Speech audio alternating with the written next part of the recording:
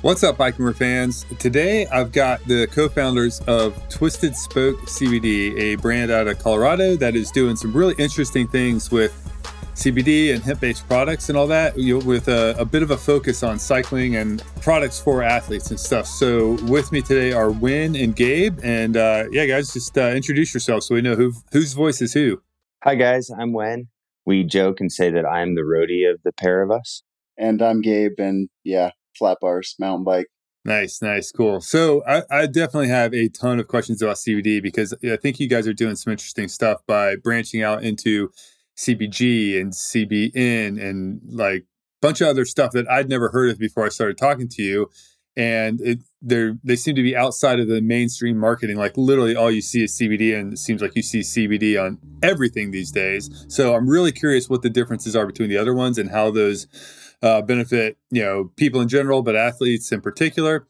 And, but I kind of want to start with, my first big picture question really is like, what does CBD do? But I guess I'm really kind of curious how you guys got into this, like what's your real quick kind of cycling background and how'd you get into CBD to begin with? So I grew up around bicycles and bike racing, and my dad is a cyclist, and that was my first introduction into bicycles, and dropped out of high school really young and went to become a certified bicycle technician, and always kept my foot in the door at bike shops, and met Gabe working at a bike shop after spending 10 years in the hemp and cannabis industries. Running medical marijuana dispensaries as well as other production facilities, and then moving on to hemp stuff. And Gabe was brewing kombucha at the time while we were working in the bike shop. And I was like, dude, let's put some CBD in that kombucha. And believe it or not, that is how the conversation started. Yeah. Nice. I don't know. To me, growing up in Miami, bicycles were an escape from the chaos. And believe it or not, there actually is single track cross country mountain biking down there and some pretty halfway decent stuff. Like I enjoyed it. So I was working at a bike shop just because I love bikes, everything about them, being around them. And it's kind of what I wanted to do. And Wen and I also have another interesting connection. We're both sober. And kombucha, if some of you listeners don't know, is a fermented tea beverage that does have trace amounts of alcohol, but it's not meant to get you intoxicated. And I found it to be a really good alternative to beer since I gave up alcohol, after a ride, and having something nice and refreshing was something I missed. And I started making it because I couldn't really afford it. And it turned into a little bit of a side hustle so I could buy shiny bike parts. Really, that was what it was. And it started turning into more of a business, getting some traction, and that I was actually lead sales at this bike shop, and I was stepping down to pursue the kombucha, and that's where Wen came in. He became the new lead sales representative or agent or employee, whatever you want to call it. And believe it or not, the cannabis industry doesn't really support sobriety. And so I was in a little bit of a transition period and was like, I want to go back to the bike shop, because even though it's not necessarily like the best safe space for sober people either, it was better than the cannabis industry at the time. So right. So I guess by sober, I'm kind of curious, does that extend to marijuana and stuff too? Like, are you guys, I don't want to just say smoke because a lot of people, I really appreciate that question. So we both have very different relationships with the plant and with cannabis as a whole. And for me, sometimes people refer to me as Cali sober. I smoke a lot of cannabis. I can still consider myself to be sober. I no longer use alcohol or drugs, but cannabis is definitely a part of my sobriety. And it's important that we bring up the conversation of, cannabis being a good, safe alternative to a lot of other things, and still giving people the ability to call themselves sober while using cannabis, I think is important. And sometimes in sober communities, we're not good at that. And I'm just sober. I don't use any marijuana. Not against it. I mean, I just don't function. I can't. Doesn't work for me. But yeah, I'm on that boat. Like it just, I don't like the way I feel. The few times I've done it in my life, it's just not for me. But yeah, right on. So as far as the kombucha thing, like I always say kombucha. So what is the official proper pronunciation. Oh man, is it even an English word? I don't know, man. What sambuki? I hear all sorts of things, man. It's that bubbly thing with the snot in it, man. I'll take a bottle. Yeah, cool. Yeah, my wife brews some too.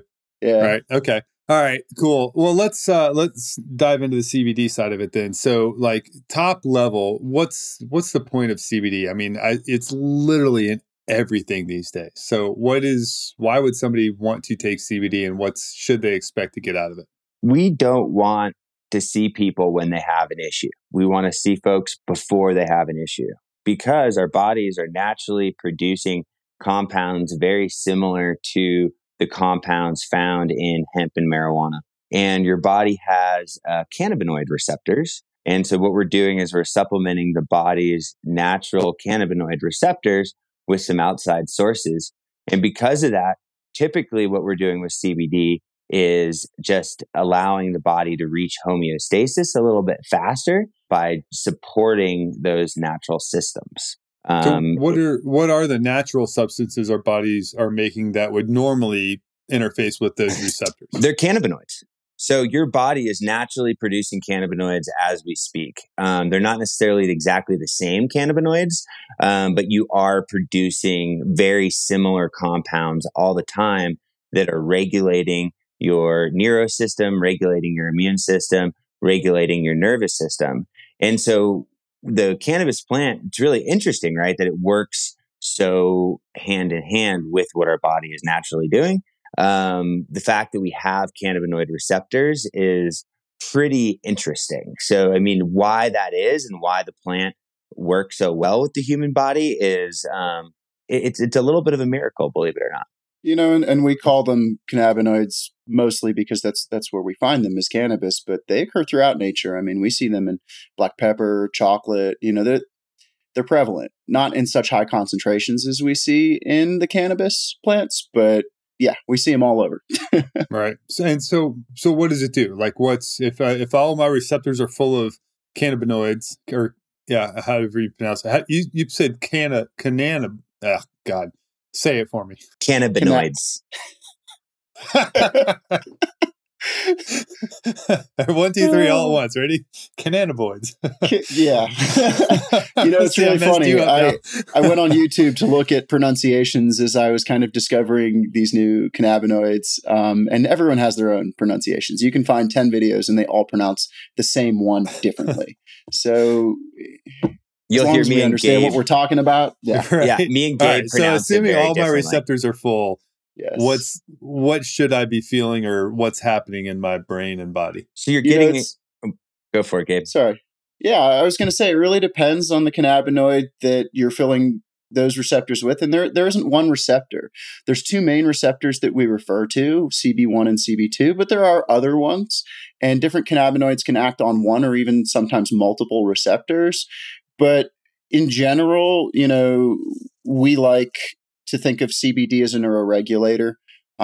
We like to think of it as something that is going to help our bodies work better. So, you know, if you can help your body respond better to stress, physical stress, if you can improve circulation, if you can bounce back faster from physical stress, that's kind of that's what we feel from CBD and other cannabinoids. You know, you take THC, it's a cannabinoid, it's going to have a very different effect.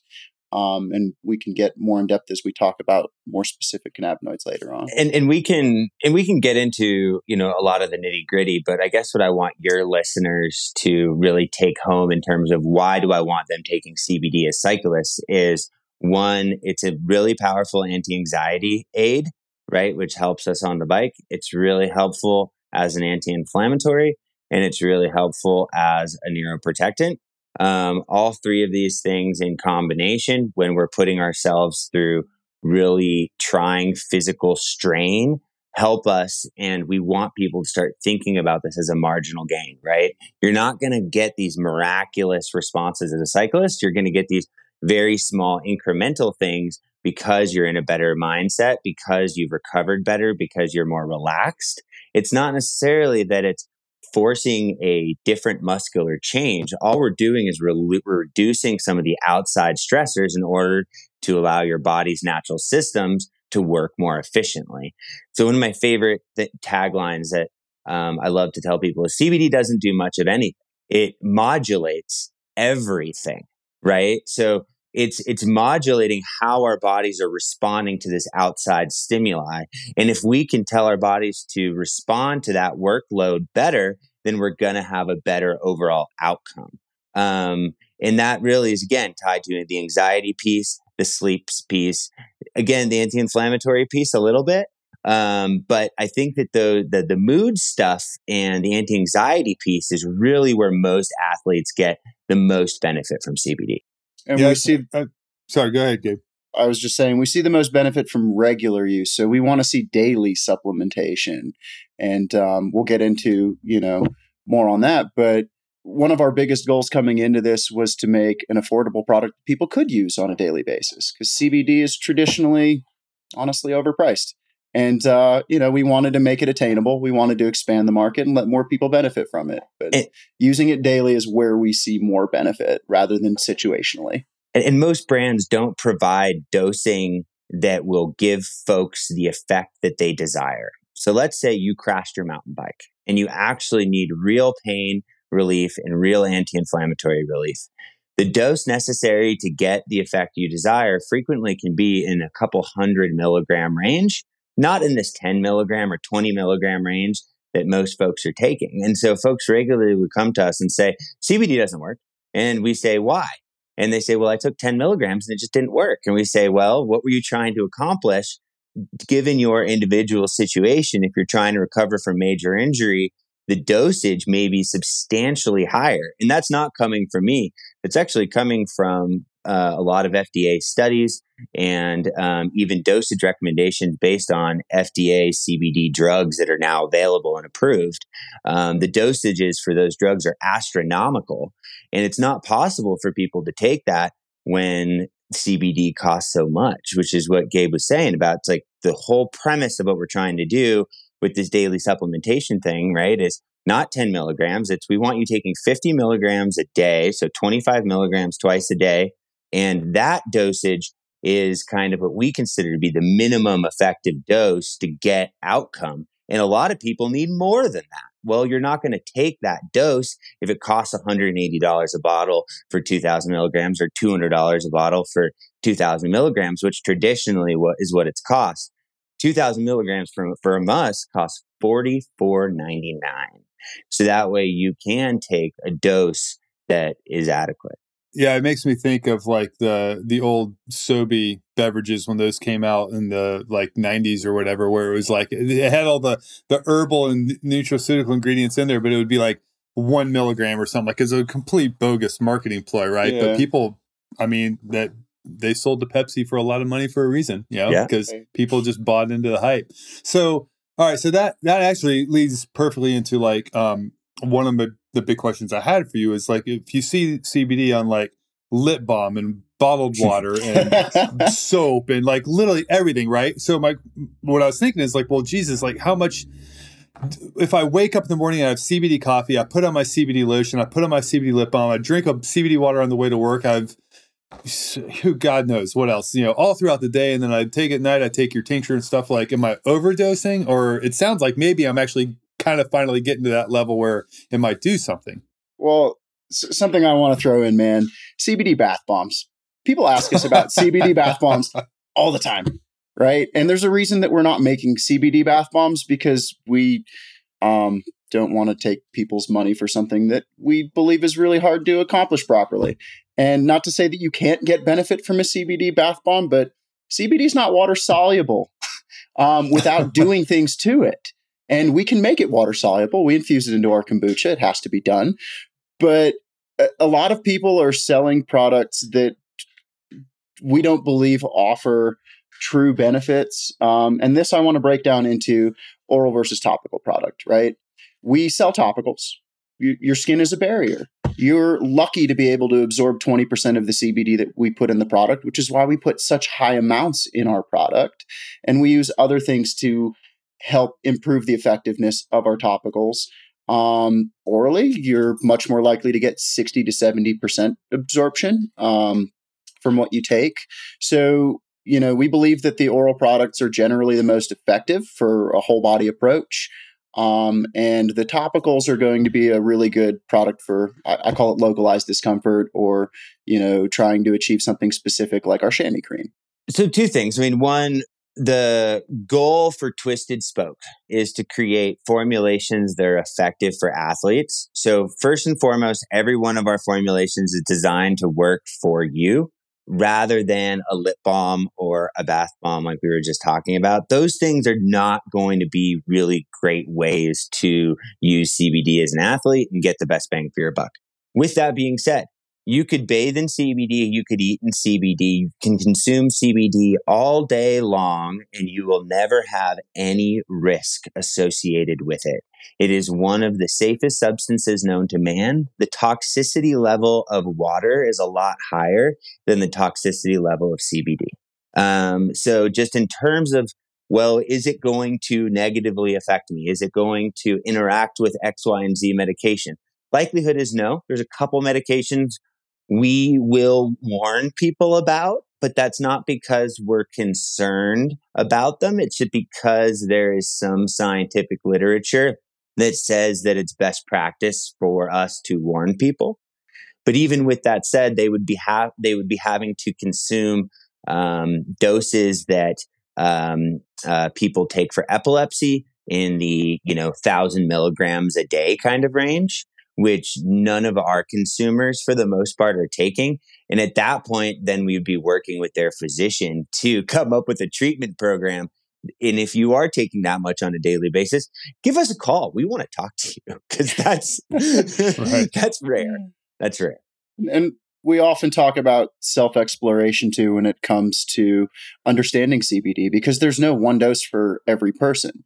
We recommend that people journal for the first week or so of using any of our products to see what works for them. Take notes. We tend to forget things. So take a note. I took this much on this day. I noticed this, and, it wasn't helping me. I started taking more. And this is where I finally started to feel the benefits. Or, I took the bedtime tincture and I woke up feeling tired. It's like, okay, well, maybe take less. So self-exploration is really important. And it's something that we try our best to educate people on, but ultimately the person using the product is going to have to put in a little bit of work to see what works best for them. Right.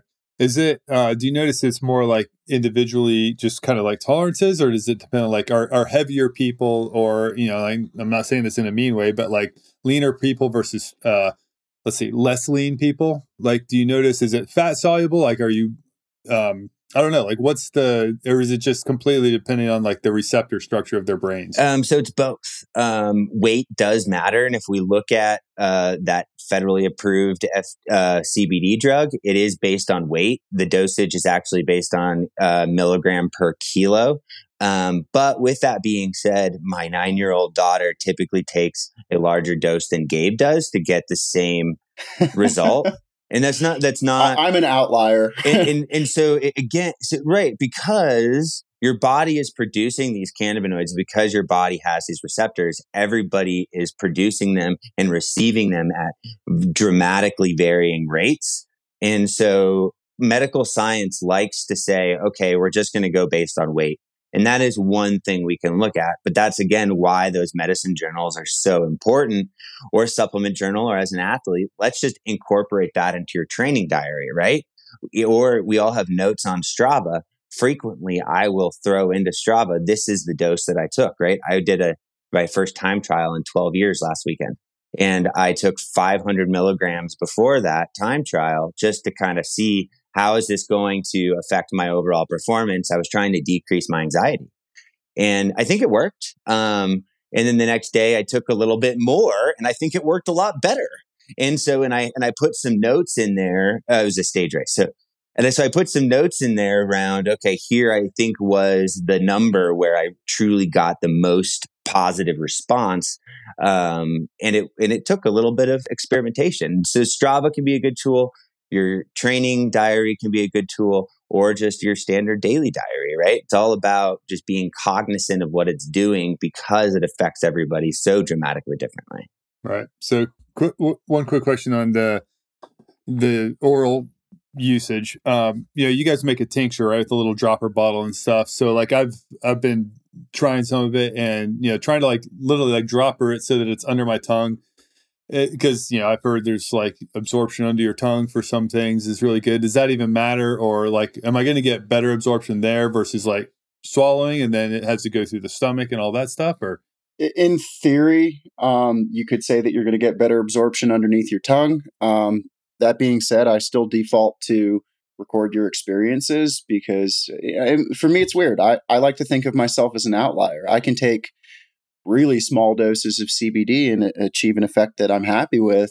And I don't ever hold it under my tongue. I swallow it. We like to say that most people are going to take about 60 to 120 minutes for that CBD to really start building up in your system once you ingest it.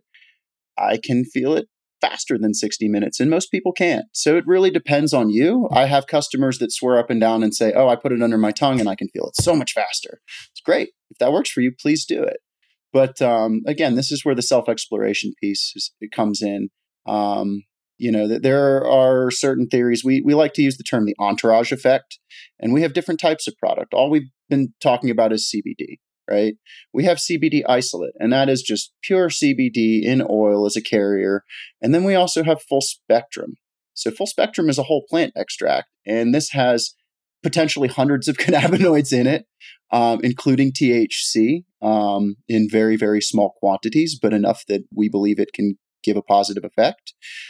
Is it enough for like people who are drug tested at work that they should stay clear of the full spectrum products? Or usually, yes. There are things called ratio tests, and if your employer is okay with you using a full spectrum product, ask them about a ratio test because it can say you have a small amount of THC and a large amount of CBD. Okay, you're not lighting up blunts on your lunch break. That's fine.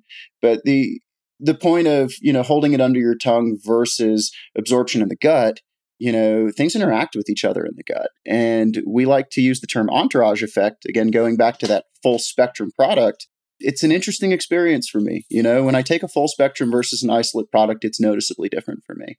And, the way that they interact with each other in your gut can potentially create some new chemicals and can absorb a little bit differently than under the tongue. Chances are you're going to have a good experience either way, but I'd say try both. See what works for you. Right. If somebody just wants to try one, because they are still expensive, just probably say maybe go with the full spectrum and first, or what would you recommend? Always full spectrum. THC is fat soluble. It will build up over time, and you do risk a positive test for THC on a drug test. But if you're not concerned about that, always full spectrum. And I want to jump into this testing thing here really quick. One, because it's a cycling podcast, and two, because it's a very complicated subject. So there's a very big difference between employment drug testing and WADA drug testing or doping administration testing. Doping administration or WADA testing and the UCI testing that's going on, they're using a threshold of THC in your blood. Whereas with employment testing is, does it exist? Right? So WADA testing is 150 nanograms per deciliter with a 5% room for error, which pushes it up to 175 nanograms per deciliter to create a positive test. What does that mean? That means that you are stoned. It is a test that is based on intoxication, and anybody who fails that test is intoxicated because your body. So yes, THC stays in your body for a long time, but we see a really sharp peak about 20 minutes to 45 minutes after ingestion. And after that, we see a really, really, really rapid decline. So you could smoke I'm not giving anybody advice. But you could theoretically smoke a joint at the start of a 5-hour event and be tested at the end of that event. And you were in violation of the rules at the beginning, and you would test clean at the end. And again, so on race day, in order to be 100% compliant with the WADA regulations and the spirit of the rules, we recommend that everybody use our isolate product on midnight of race day. That means you can use our full spectrum CBN before you go to bed. You can use the full spectrum tincture all the way up through your training every single day. As long as you switch to isolate on race day, I have zero concern over you ever testing positive because of the rapid decline in the amount of THC in your system. Interesting. Yeah, I was actually going to ask what's the half-life. So like for CBD and stuff, like if I were going to take some in the morning, like for whatever reason, busy work day, test at school, something I wanted to reduce anxiety, race day. Like, how long does that last before I may want to like top off or something? A great question. It really depends on you. We do have some preliminary, we give you a lot of wishy-washy answers. And that's not because we're trying to avoid your questions. It's because we have beliefs, but we're not trying to say anything concrete until we have the data. Some things we have really strong data on. The majority of things is entirely anecdotal. And that's because this product has been illegal until 5 years ago. And only now are we starting to get the scientific data. So I just want to be really clear to your listeners and to you that we're not trying to be wishy-washy, and we're always happy to get more in depth on individual topics if somebody wants to reach out to us. But we also are super careful. Yeah. Well, there's a lot of laws about what you can say, because there's a fine line between nutritional supplement and supplement facts versus nutritional product, nutritional facts, and then medical drug, exactly. Right? Like, you guys could get put out of business real fast if you said something that violated and to that note, laws. Right? We don't use supplement facts or nutritional facts on any of our labels. It says product facts for a reason, because they're depending on if you talk to the federal government or the state of Colorado, the two people that we talk to, right? They both categorize us as two different things. In the state of Colorado, we're categorized as food. The federal government specifically says that we can't be categorized as food and that we fall under a supplement. Well, so we are still in this, we're still in a rule-making point. So the federal government hasn't created any rules for the CBD industry as of now. They are allowing individual states to create their own rule structure. And we're really proud to be in the state of Colorado because we have the strictest rules in the nation. And that makes us proud because we have the best oversight. And sorry to get off track, but I'm proud of this. We have the strongest oversight because of our history in marijuana and our history in hemp. Our state government has created amazing systems to make sure that everyone is producing safe and clean product that is traceable. And that's in a lot of the other companies out there can't say that if they're in Tennessee or in Illinois or in one of these other states that are producing a lot of CBD products. And so you guys source all of the hemp that you pull the product from or whatever. Like, your ingredients are all sourced from Colorado as well, or at least the CBD source? Whenever possible, even with our packaging, right? We have our soft gels, and the soft gel packaging is produced in Boulder from recycled milk jugs. Pedro's milk levers. Nice. We're trying to keep everything as close to home as possible. At the end of the day, me and Gabe, have worked for a lot of assholes, and we don't want to be that company. We donate a percentage of all of the chamois cream sales to cycling nonprofits, and we're in the process of transitioning all of the products. A percentage is going to be donated moving forward, and the businesses, we're really excited to do that. And with the kombucha, which again is not available nationwide, it's only available in Colorado Springs. If you come to visit and come to ride, please come and find some. 10% of those proceeds go to local addiction recovery nonprofits because we want to provide other people the same resources that we had, so that they could ride their bikes and love life like we love life. And, we wouldn't be sitting here talking to you if we weren't sober. So it's important to give back where we can to those people too. We got a little off track there. I apologize, but. It's all right. It's all right. I'm curious about the CBG and CBN. What do you call it? Not isotopes, isolates or cannabinoids. Like divergence. Cannabinoids. Okay. Yeah.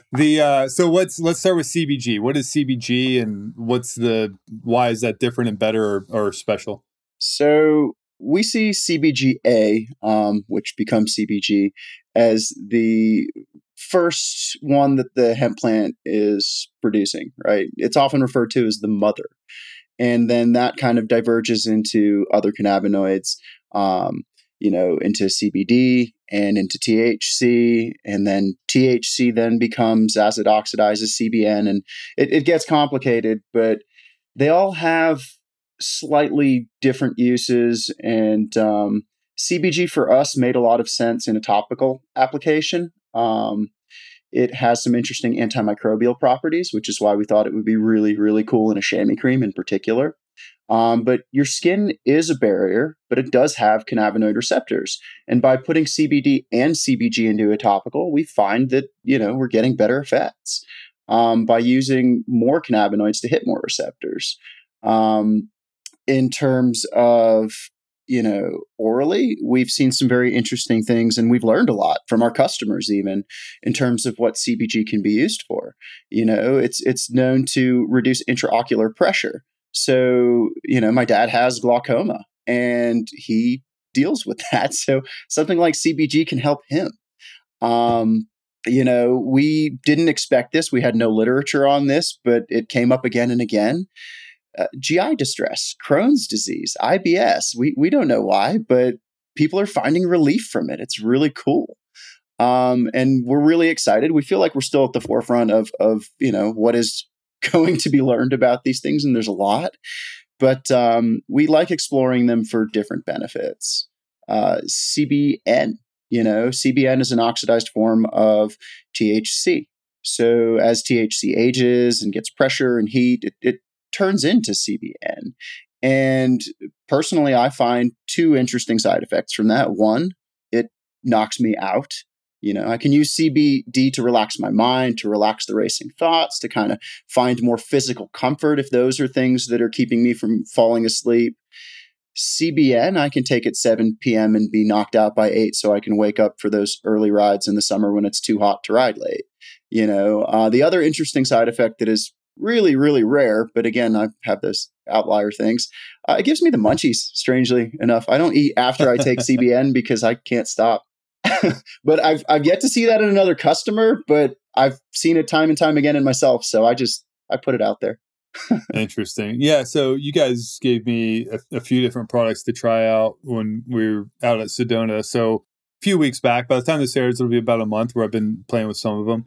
And the CBN, the nighttime formula, which is a mix of CBD and CBN, is like, I remember you telling me, well, if you take it right before bed and you wake up kind of groggy, you just start a little bit earlier. And sure enough, like the first couple of times I did it, I woke up just like did not want to get out of bed. So I did try it a little bit earlier. And I've noticed that it's weird. Like, I don't know that I wake up feeling more rested necessarily, but I think I definitely sleep through the night kind of more consistently on the nights that I've taken it. But I'm not doing it every night to build up that kind of consistency like you talked about earlier. So does that matter? Like, can people kind of take it as needed? Like if their mind's racing, they could just take a little shot. 100%. And we actually encourage folks to not take it every day if they can avoid it, because you build up a tolerance to any cannabinoid if taken consecutively over time. And over time, you will have to increase your dose. And then to get back to like what you're feeling. So it's really cool is we sponsor a number of professional cyclists and amateur cyclists. And so we've been able to get some data. And, a lot of people are wearing fitness trackers now. And again, this is anecdotal, but our professional athletes have said to me over and over and over again, their recovery scores are dramatically increased when taking the CBN. And this is across different people, different age groups, different demographics and different locations and different altitudes. But across the board, what we do see is that when you take the CBN, you have a better recovery score on your Whoop, on your Garmin. It's really phenomenal. You're able to reach deeper sleep faster.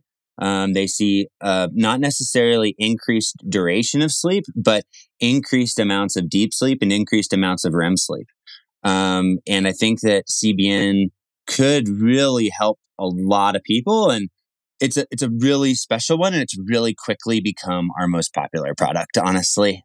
So maybe that's the product for like right after big training days, huh? Or before race day. We had an athlete who won 5 national championships on the track last year.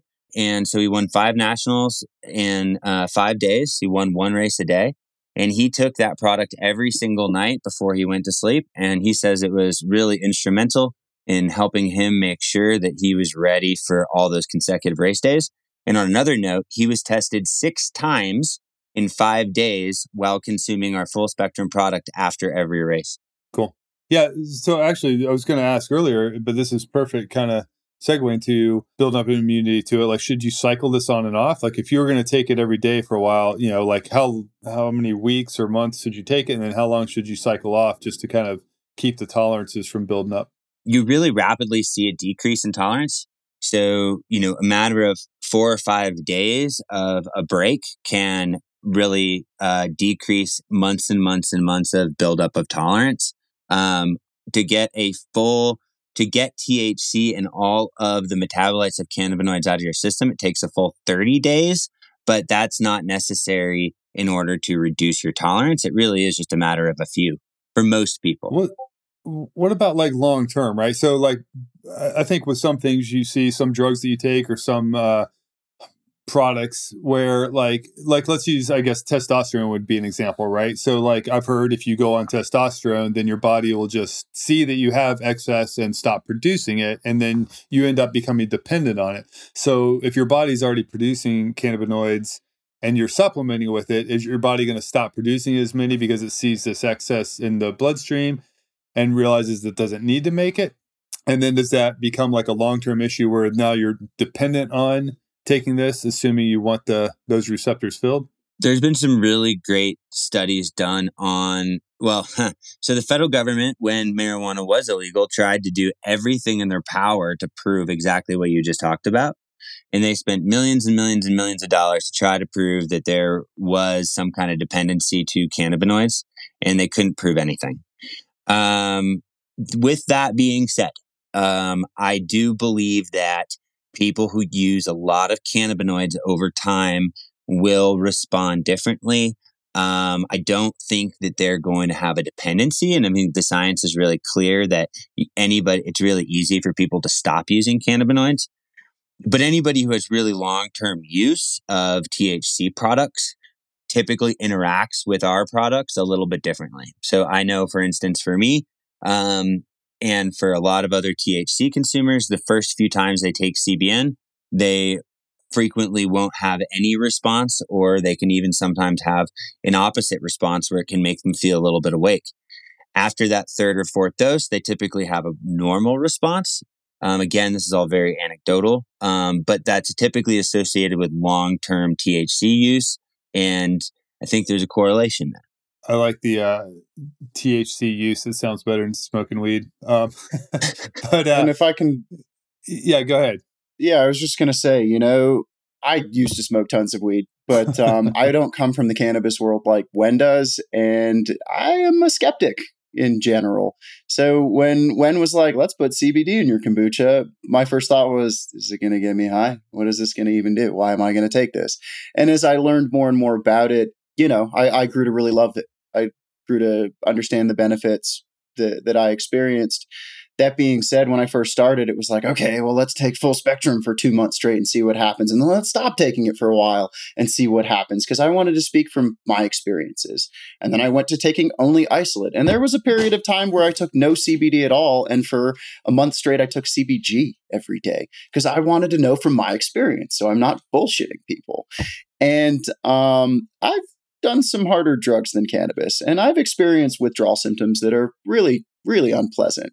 And when I did stop taking CBD just to try to experience any sort of withdrawal after long-term use, it was akin to not having coffee when I wanted coffee. I wouldn't say that I was miserable to be around and hated everything, but I felt something, but I adjusted really quickly. So I can give you that from my experience.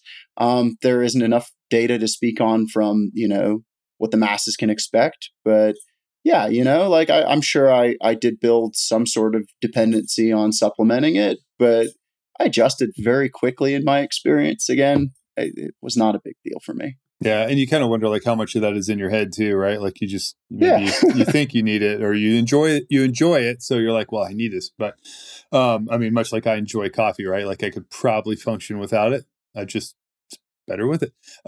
So then like when so for people who consume THC, whether it's whatever form we're talking about, whether it's, smoking or edibles or gummies, whatever, right? Like basically marijuana products.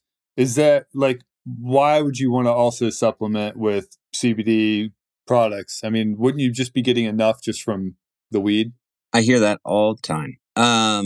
No, they react so much differently, right? THC is not a great anti-inflammatory.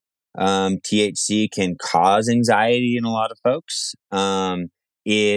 In certain people, it can help with sleeplessness, but for a lot of folks, the psychoactivity will actually stop you from falling asleep. So to compare the two, I don't think it's fair. It's not apples to apples. And I think that THC users frequently underestimate CBD because they're taking it in doses similar to that of THC. And the effective dose of THC is 10 milligrams, right? Like we talked about this.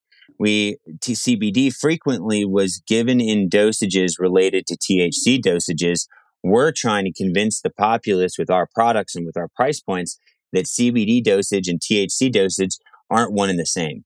And any THC user that's listening to this podcast, I would encourage you to try our product and try using CBD in larger doses because it really interacts differently. It's a different tool in the toolbox.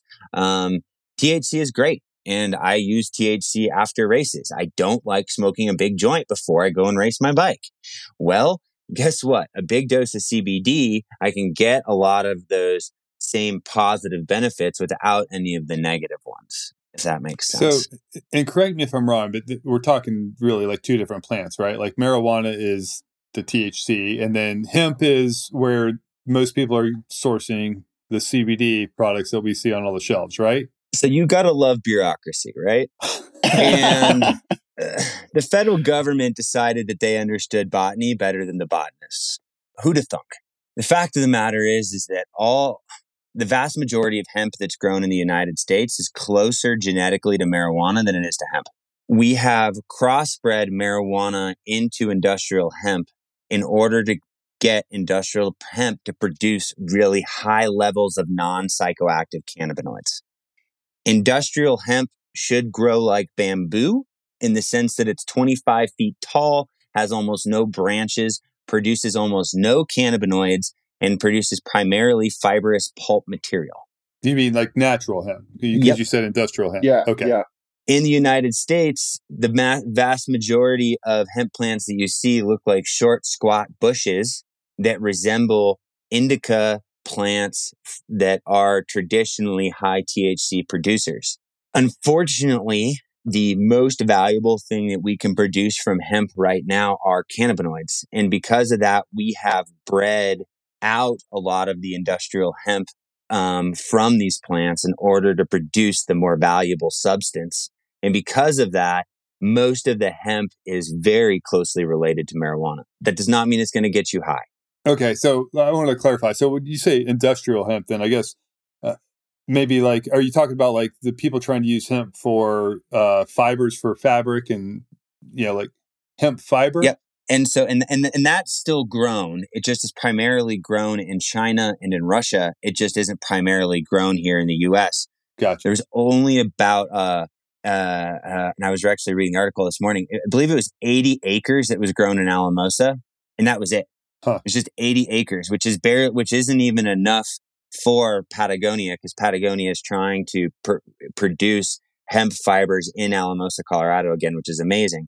So now what we're trying to do is convince hemp farmers that we're growing high CBD strains to convert over into producing industrial hemp so we can bring fiber manufacturing back to the U.S.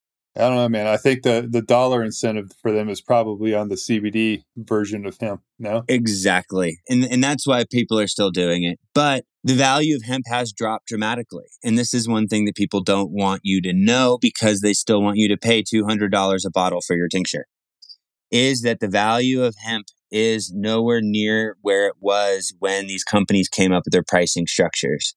And it's not fair for them to continue to pass that pricing on to the consumer. And because of that, we're now seeing that. So in the state of Colorado, in 2018, there was over 200 licensed hemp farmers in the state. Today, we have closer to 50 licensed hemp farmers in the state. So how is pricing going down if you have fewer farmers? Because those 200 plus producers in the state produce so much volume that they're still selling it. Jeez.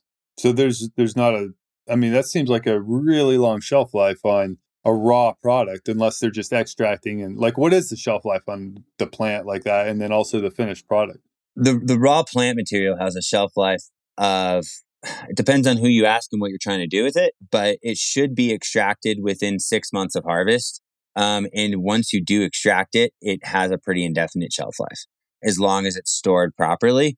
You will see some small changes and a little bit of degradation over time, but we're talking about tiny percentage points. And Gabe was talking about how these cannabinoids convert from one to another with age, heat, pressure.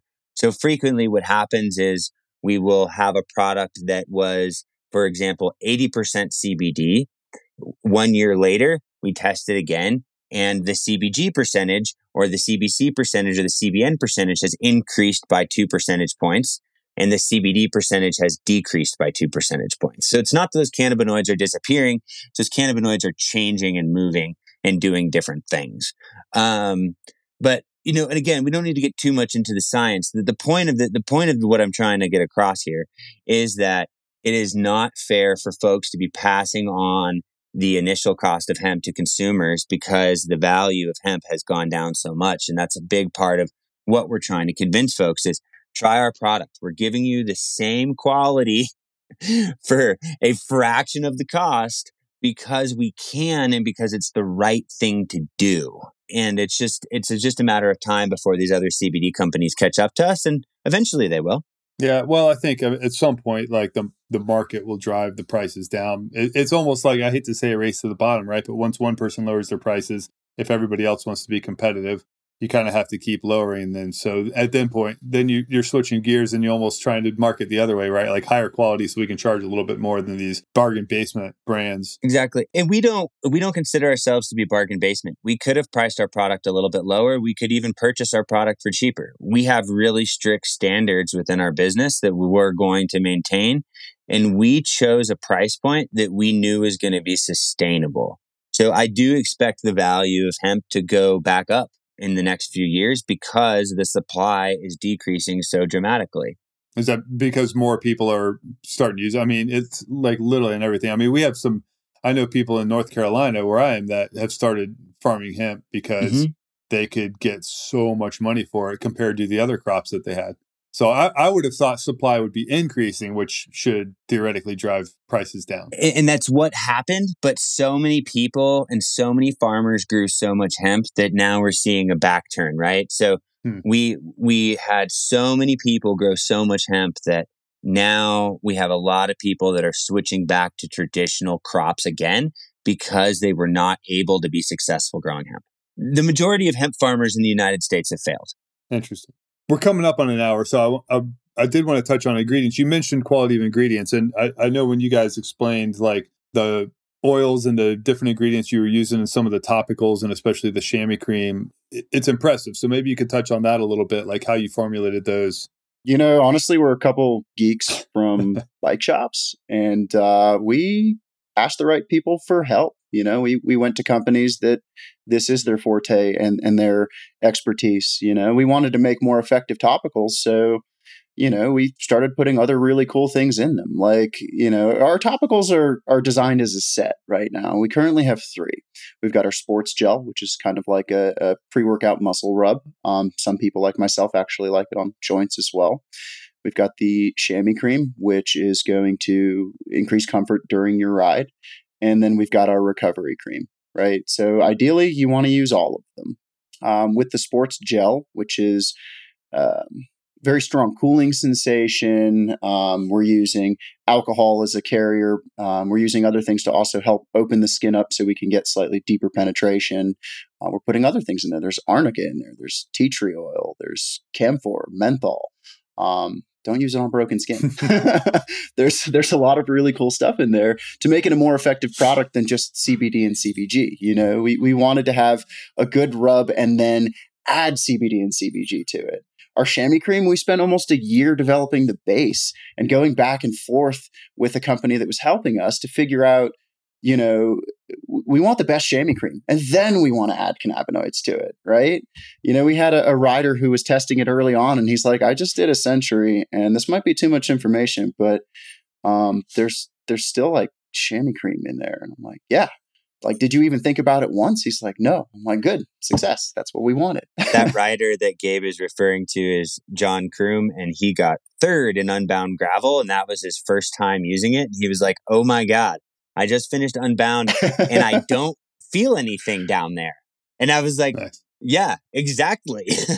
Well, it depends. Is that from numbness? No, not from numbness. Well, strangely enough, here's a really good thing I want to throw in. Increased blood flow, right? I met a rider when we were testing out the product before we released it who experiences numbness very quickly. You know, and I had heard things about, you know, maybe we can help increase blood flow, et cetera, et cetera. And I didn't want to get too excited. This guy generally would be able to ride for about 20 to 30 minutes and no sensation whatsoever. It'd be gone. He would have restricted blood flow, shrinkage, et cetera, all sorts of fun. And I got him a sample with the CBD and CBG. And I reached out to him after a few months and I was like, how's it going, man? I want some feedback. And he said, dude, this is unreal. I can ride 2.5 hours before I start to experience what I used to experience in a half hour. Like, he still experiences the numbness, but it increases his comfort for a substantial amount of time because he's experiencing better circulation down there. You know, he's got damage from years of racing bikes and just, you know, pressure and abuse. And, you know, it's really cool, the kind of things that we're seeing out of these products. The chamois cream is my absolute pride and joy. I have suffered from saddle sores my whole life. And in the cycling world, we don't talk about saddle sores enough. We don't talk about general health enough. It's an uncomfortable topic, right? So our chamois cream is pH balanced for everyone. It's the first non-gender specific chamois cream out there, we think. And we want everyone to feel comfortable using it. And that comes down to the fact that it really does decrease the likelihood of having bacterial buildup on your chamois. And my issue with saddle sores are actually getting like bacterial boils that happen that have to be like drained. And they're really quite gross. And I have found that the CBG in particular really decreases the likelihood and the frequency of that happening. And it requires me using it every single ride. So that way I'm not ever exposing my underside to that bacteria. But I've had just amazing personal results. And it was really a product that honestly I made for myself. Nice. I've only had a chance to try that on one ride, but I really like the consistency a lot. Like it's the right thickness, I think. Like it's, you know, just it's designed to be a barrier, man. It's not, you know, when we went to the company we were working with, we're like, you know, we don't want this to absorb. They're like, wait, what? Like, yeah, we want to create a long-standing barrier. So, you know, and we have people using it in other applications, thighs chafing, sports bras. I mean, we had a guy who was putting it on his ears because of the mask mandates and it digging into his ears all day. And he was like, this is great. But yeah, our topical set, getting back to that, the recovery cream, right? Why have recovery cream and sports gel? What's the difference between them? What are you getting at? And the recovery cream is designed as a recovery cream. You know, your skin is a barrier. How do we penetrate that barrier? It's our only non-vegan topical. And we say that because we use something called emu oil, which is a fat. It's a penetrant, it's an anti-inflammatory, and it's a carrier. So we're using it to bring things through, you know, the skin as deep as possible to get deeper tissue relief. You know, we're putting glucosamine with MSM in there. There's turmeric in there. There's all sorts of things in there. And we really encourage you to try it. For the recovery cream, a really cool trick: take a hot shower or steam, open up the pores in your skin, and you'll find that it may work a little bit better for you. But yeah, we don't want to just put out Me Too products. You know, we want to put out cool things. And we're really, really excited to keep doing so. Awesome. And again, just to get back to why we use that emu oil, we talked earlier about the topicals only getting 20% absorption. That's why we use so many cannabinoids. By using the emu oil, in theory, we are dramatically increasing the bioavailability because of the structure of that emu oil. And that emu oil really helps draw those cannabinoids in and in theory increases amount. Cool. Awesome. Guys, that was a lot to digest. And I like it. Like, that was great information. I mean, honestly, I didn't know how long this conversation was going to last. So I thought we'd just kind of rip through like, hey, here's about CBD. But I mean, I learned a lot. I think it's fascinating science. Appreciate your time. Where can people find out more? TwistedSpoke.com or? TwistedSpokeCBD.com, at TwistedSpokeCBD on Instagram. You can also reach out to us, info@TwistedSpokeCBD.com, or find our phone number on our website and give us a call. We answer. It goes to both of our cell phones. And, that's something else that we pride ourselves in, is being able to actually connect with consumers and bike shops and employees, because the education piece here is huge. Awesome. Stuff is confusing. Please reach out. Cool. And we won't always go to our cell phones. We're very quickly getting to a point where that won't happen. But we always will provide a level of customer service for folks who have questions about dosage and using it for specific reasons. And that's something that other CBD brands don't do, that we pride ourselves in and will always continue to do, is be a resource for folks as they're doing their own self-exploration.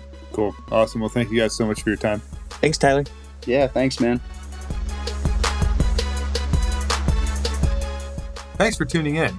If you like this interview and you want more great chats with the people behind the brands and products that we ride every day, hit that subscribe button. And if you have a second, leave us a rating and review. That helps us reach more riders around the world and continue to attract top guests. For a list of all of our episodes, or to suggest a guest for a future episode, head over to bikerumor.com/podcast. In the meantime, you can catch all the latest news on bikerumor.com or follow us on social. We are at BikeRumor on all the things. Until next time, stay safe out there and keep the rubber side down.